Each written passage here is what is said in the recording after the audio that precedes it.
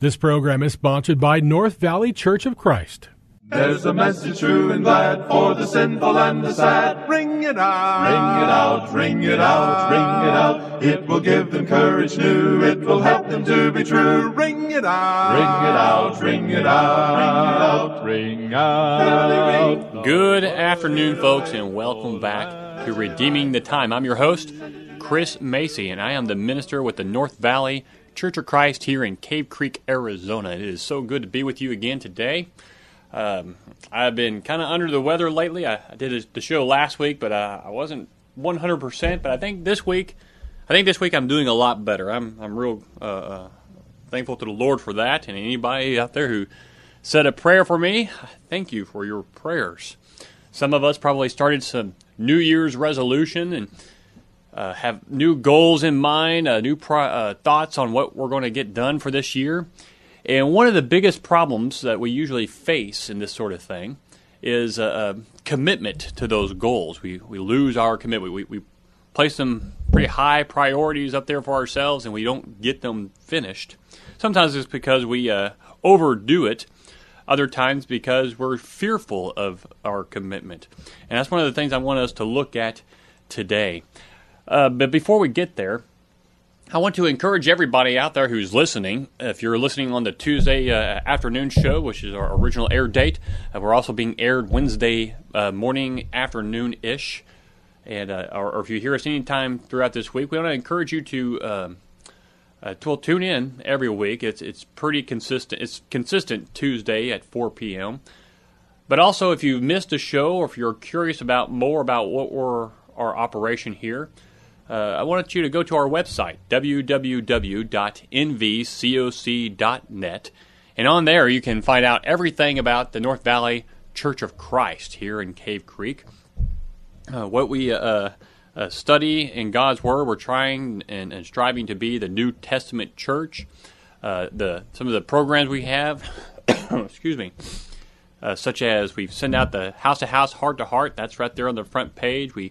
Many of the things we support, such as What Do the Scriptures Say, the work in Kayenta, missionaries such as Josh Austin, the Eastern European Mission, where they're putting Bibles in the public schools there in Ukraine, as well as many other things. And there's also a link to our radio program right there on the front page, and I'll take you to a YouTube web page where we have all of our programs recorded and put up there for your listening pleasure. And you can also feel free to use the forum page on the website to send us any comments or questions. We really want to get those comments, and I'm really actually eager to get whatever questions you might have, and we can address those here on the radio program. Here, I said I was getting over that cold, and I'm coughing. Well, I want to begin this afternoon by looking at Luke chapter 9. So I want to turn in my Bible. I know you're probably out there driving in your vehicle. I'm going to turn over to Luke chapter 9. I'm reading from the New American Standard Bible. And I want to read verses 57 to 62. Here the writer Luke says, or writes, "As they were going along the road, someone said to him," that is Jesus, "I will follow you wherever you go." And Jesus said to him, "The foxes have holes and the birds of the air have nests, but the Son of Man has nowhere to lay his head." And he said to another, "Follow me." But he said, "Lord, permit me first to go and bury my father." But he said to him, "Allow the dead to bury their own dead, but as for you, go and proclaim everywhere the kingdom of God." Another also said, "I will follow you, Lord, but first permit me to say goodbye to those at home." But Jesus said to him, "No one, after putting his hand to the plow and looking back, is fit for the kingdom of God." Our society has a fear of commitment. We'd rather bail out than blast through. We'd rather throw in the towel than stay in the game. And it's easy, really, to waver and waffle and go the way of least resistance in effort. And the reason being is because we fear that 10-letter word that symbolizes accountability, integrity, and discipline. We fear commitment. From month-to-month apartment leases, to month-to-month gym memberships, to job or career hopscotching, from couples just living together to going from partner to partner, from rejecting intimacy or refusing marriage, prenuptial agreements, to seeking separation or divorce, from the necessity of contracts to legal escape clauses, our culture is characterized and really built up into this mindset of having a lack of commitment or a fear of commitment. And if you're not sure that our culture has a fear of commitment, I want to read you a few statistics that gives us this idea. Now, these are signs of reduced commitments in life, and this actually comes from the year 1990, 25 years ago. And when you hear these, you're going to already know in your mind and suspect that things have already gotten worse. In 1990, the divorce rate was climbing. More than half of all new marriages ended in divorce. Adults felt that they had fewer close friends than did adults in the past decades.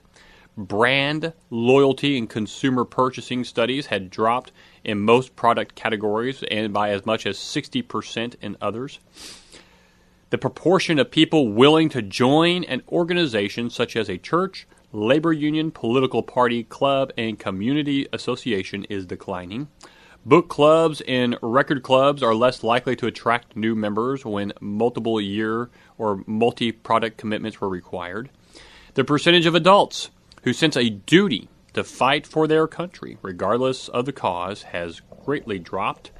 The percentage of people who commit to attend events but fail to show was on the rise, and the parents are less likely to believe that it is important to remain in an unhappy marriage for the sake of the children than they were 20 years ago from 1990. Commitment means pledging yourself to a position no matter the price tag, pledging yourself to a stance no matter what the cost. But if you make the effort to invest in godly commitments, the returns will be awesome. I don't want to be hemmed in, we may say, or I want to keep my options open. We even fear commitment to areas that demand commitment, to make them work, from marriage to raising children, deep friendships, and discipleships following our Lord Savior. God, though, wants us to make the right commitments in life. So, He sent Jesus on a great search for people who will make an unwavering commitment to follow Him. He wants to change us from fair-weather fans of God to committed followers of Jesus. Now, we're going to be looking through Luke 9 for our points on this today. And in here, Luke introduces three people who wanted to join Jesus on His journey. And he teaches us that being a disciple of Jesus requires a focused commitment. Number one, Jesus addresses mere involvement versus real commitment. The first volunteer there in verse 57 of Luke 9 doesn't understand the depth of commitment necessary to following Jesus. The first man in this passage makes a very powerful and profound promise to Jesus that he would follow him wherever he went. I believe that the man was sincere. He wanted to follow Jesus. He wanted to be a part of what Jesus was doing, and he wanted to make a difference.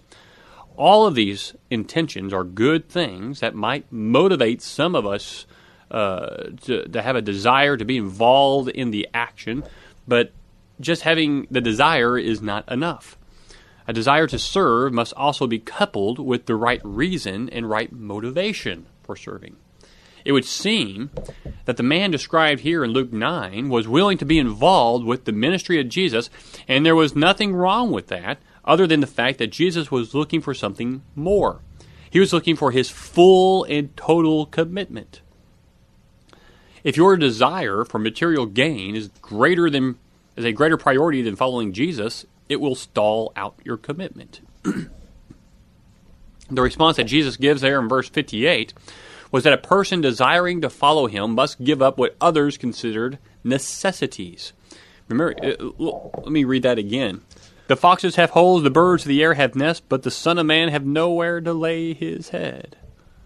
What was he getting at? The necessities of life. You have to be willing to deny yourself, to sacrifice, and to serve, and suffering was necessary and was going to be part of following Jesus. The sad reality is that most people settle for being involved without ever making a commitment. There is a massive difference between being involved and being committed. Being involved means that you can do whatever you want, and you want as you want, whenever you want, and whenever you feel like doing it. But commitment means that you're on the call of Jesus, 24 hours a day, 7 days a week, 365 days a year, to make the decision to consciously or unconsciously to just be involved creates a system of falling short. We fall short or we cheat God by not giving Him our best. We fall short of fully offering ourselves, and we cheat ourselves of the blessings of Christ that come only when we become committed. Far too often, we settle for being involved in the work of Christ without actually making a commitment to it. Commitment is what Jesus is looking for in all of our lives. I commend all out there who had the commitment of being part of the New Testament church. Although God wants us to have a desire to serve Him, not just on Sunday morning or Wednesday nights or Sunday nights, but each and every day that we draw breath. Let's use an example, if you will, from the life of the church. If you make the decision to show up to the assembly on Sunday morning, and that is the limit of your commitment, you won't grow deep in your walk with God. Why do I say this? Well, it takes commitment to give yourself to the work and ministry of Christ, to have a growing relationship with Him. It takes commitment to study and know the Word of God, to become deeper in your walk with Him. It takes a desire to put our priorities in line with God's priorities. This means that He is first and foremost in our life. Anything that comes between you and God, or your commitment to God and His kingdom, is a stumbling block in your spiritual life. Period. And we need to keep that in our minds always. Satan is always going to try to fill you up with other commitments, other obligations, to make you move away from the church, where you will grow, where you'll get the encouragement that you need to grow. Now, next, in our passage in Luke 9, verses 59 and 60, Jesus addresses the problem of misplaced priorities. In verse 59, Jesus calls a man with the same words which He called His first disciples. He said, "Follow me." And what a great blessing it is to hear Jesus call, "Follow me." He calls him to become part of His inner circle. But the man wanted to be a follower of Jesus on his own terms and in his own time. It is likely the man's father was ready to die. His request was to let him wait just a little while before following Jesus, and the man assumed that commitment to family came before commitment to Jesus. He said he would commit himself fully to Jesus in the future, but he had other pressing obligations in the present. The answer that Jesus gave in verse 60 shocked not only the man, but it may shock us as well. I want to read that one again to you. So he told the man, "Follow me." And the man said, "Oh, I must go and first bury my father." But he said to him, verse 60, "Allow the dead to bury their own dead. But as for you, go and proclaim everywhere the kingdom of God." As important as our commitment to taking care of our family member is, and that is important, it is not as important as our commitment to Jesus. Let the dead bury their own dead implies that the spiritually dead can bury the physically dead. God does not hold us responsible for taking care of the dead, but what? Take care of the living. The point is that proclaiming the kingdom of God is so important that it could not wait. There is nothing wrong with caring for your family because your family is a gift from God and you are instructed by Scripture to take care of them. But Jesus is driving at the issue of priorities in our life. Jesus wants us to make Him first in our lives, and no other place will do. A disciple, a follower of Jesus, will make a radical commitment. Commitment to Jesus must take precedent over all earthly commitments. It is because Jesus is all important to life and to the kingdom of God that following Him above any and everyone else is so important. Jesus also wanted the man to understand the urgent nature of His mission. He came into this world to save us from the power of sin and death. The mission of the church should be the same, to reach a lost and dying world with the message of the gospel, and not to try to do it with our own flamboyance or any kind of added things to the assembly, because the gospel is the power of God unto salvation, to the Jew first, also to the Greek, Romans 1:17. It is the power. That is it. We don't need to add anything to it. Jesus told us to go and proclaim the good news, nothing else. We don't need specialized programs to excite people. The power of God does that. We don't need instruments up on the stage to make people feel better and enjoy more the assembly. That's not the purpose of it. The power is in the Word. And if people don't plug in themselves into power, if preachers don't plug folks into the power and show it to them, they'll never understand how it can change their life. And if they don't want it, they're never going to look into it. It doesn't matter how many programs you add to it, they'll never fully commit themselves until they make that conscious choice to put Christ first.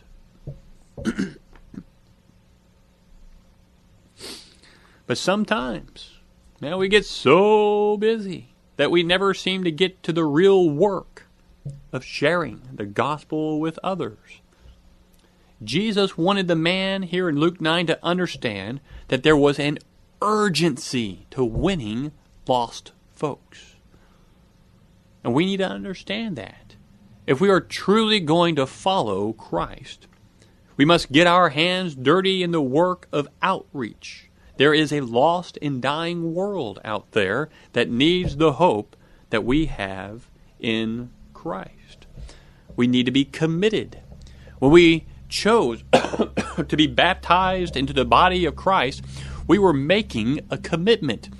We looked up at that cross that Christ died on for our sins, and we said, I will follow you, and I'm going to put myself spiritually upon that cross. That is, I'm going to die to self. My spirit will die and go away. That is, everything who I am, I'm putting it off. And I'm going to live as if Christ lives in me.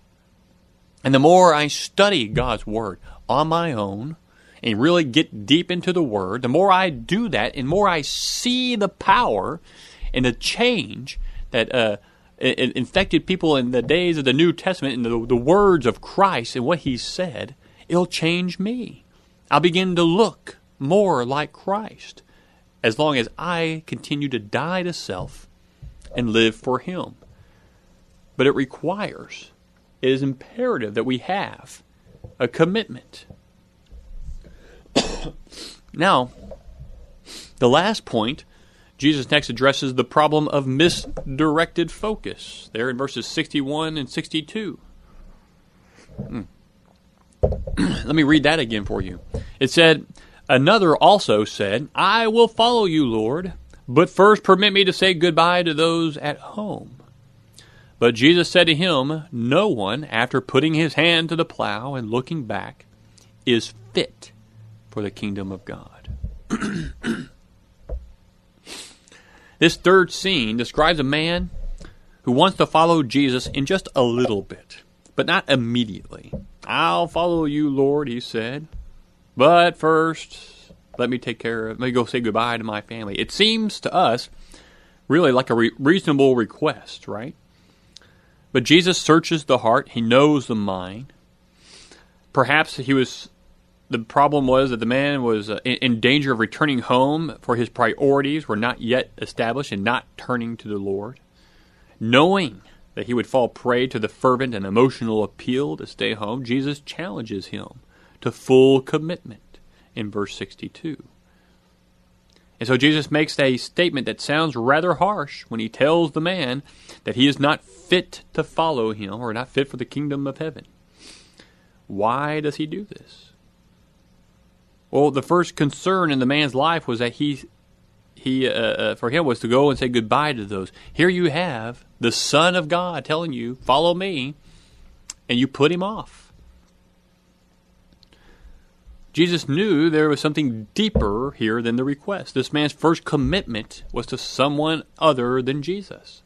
He understands that the man's request would end in him hanging on to the old life. Our commitment to Jesus means He, Christ, becomes our primary focus. Other loyalties will seek to divide our heart. There are always reasons not to follow Jesus. But we must follow Him immediately, where He leads, even if that means leaving very dear and important people and tasks behind. The words of Jesus underscore the fact that His message of the kingdom of God was more important than anything else, even family members. The message of the Messiah cannot wait. Jesus and His message demands total allegiance. The servants of Jesus should not have divided interests, like a farmer who begins plowing and looking back. Remember Paul's commitment that he stated in Philippians chapter 3, verse 13.